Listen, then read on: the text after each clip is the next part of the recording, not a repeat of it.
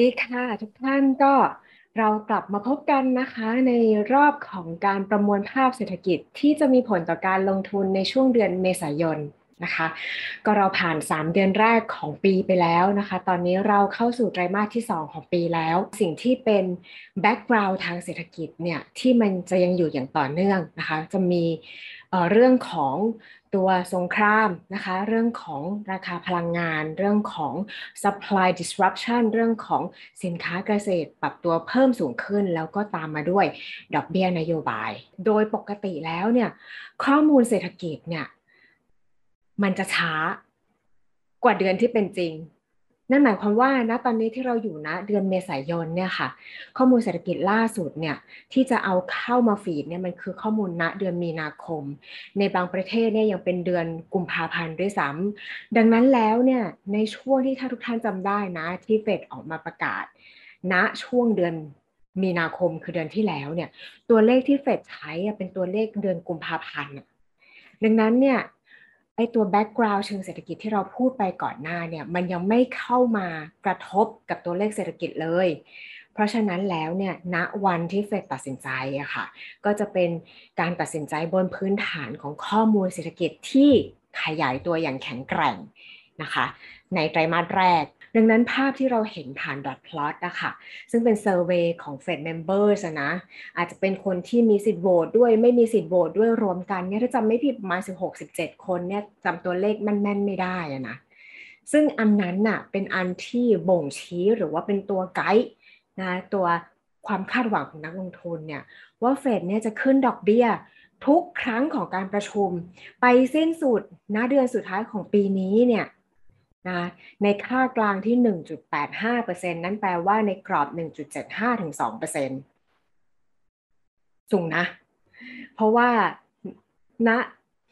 ช่วงเวลาปัจจุบันเนี่ยนะดอกเบี้ยยังต่ำหนึ่งอยู่เลยแต่ถ้าขึ้นทุกครั้งในทุกรอบเนี่ยมีบางรอบอาจจะขึ้นเกิน25 basis point หรือ25ตังค์เนี่ยมีสิทธิ์ว่าทั้งปีเนี่ยไปปิดเดือนธันวาคมเนี่ยจะอยู่ที่เกือบ2%น่ะนะคะแต่อันนี้เนี่ยถามว่ามีนัยยะไหมมีนะถ้าเราเป็นนักลงทุนเนี่ยพอเราได้ข่าวมาแบบนี้เนี่ยเราต้องคิดก่อนข้อแรกเศรษฐกิจเนี่ยเวลาฟีดเข้ามาเนี่ยในเรื่องของการตัดสินใจเป็นข้อมูลเศรษฐกิจที่ช้าข้อ2เฟดเนี่ยหรือว่าเป็นผู้กำหนดเทรนด์ของโลกเนี่ยเขาตัดสินใจนะบนพื้นฐานข้อมูลเศรษฐกิจที่มันแหลกดังนั้นนะมันมีความเป็นไปได้นะว่าในไตรมาส2และในไตรมาส3เนี่ยค่ะข้อมูลเศรษฐกิจมันอาจจะไม่ได้แข็งแกร่งแบบไตรมาสแรกแล้วนะเพราะว่าอะไรเพราะว่าเรามีแบ็กกราวน์เนี่ยค่ะเป็นแบ็กกราวน์เบื้องหลังว่ามีทั้งเงินเฟ้อมีทั้งของแพง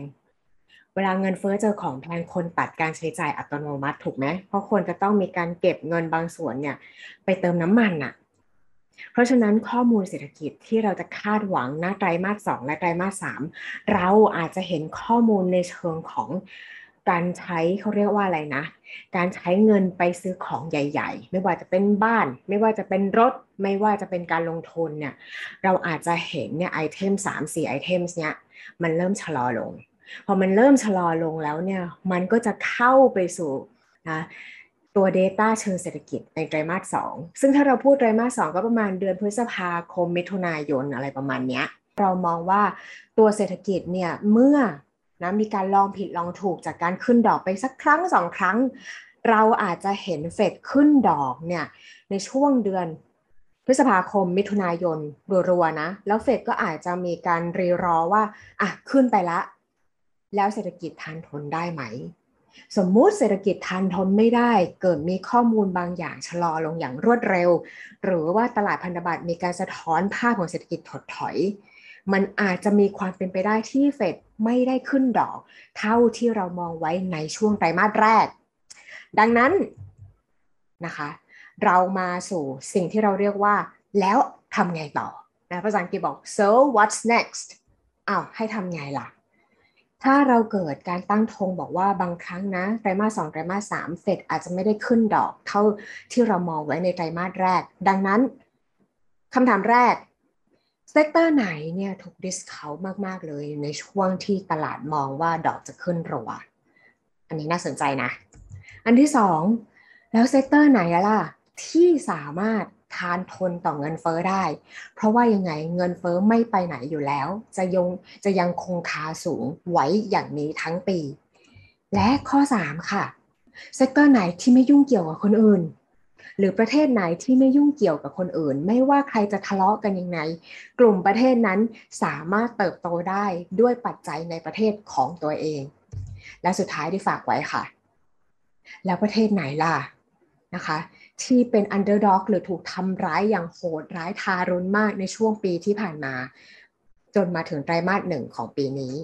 4อันนี้เป็น4ข้อที่น่าสนใจที่เราประมวลภาพของเศรษฐกิจแล้วเรา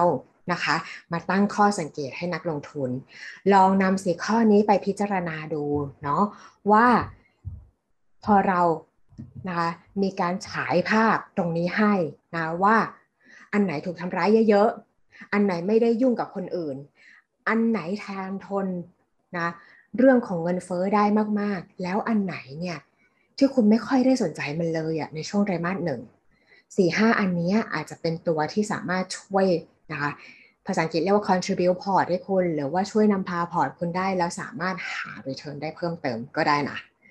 นี่คือสิ่งที่ฝากไว้นะคะสำหรับภาพเศรษฐกิจที่เรามองเกี่ยวกับไตรมาส2และนัยยะของเศรษฐกิจที่จะช่วยคุณตัดสินใจว่า what's next คือแล้วทำไงต่อดีนะคะเราจะมาพบกันต่อค่ะในเดือนหน้านะคะเดือนพฤษภาคมวันนี้ขออนุญาตนะคะสุขสันต์วันสงกรานต์ล่วงหน้านะคะสวัสดีปีใหม่ไทยขอให้ทุกท่านมีความสุขมากๆค่ะแล้วมาพบกันใหม่ค่ะขอบคุณค่ะ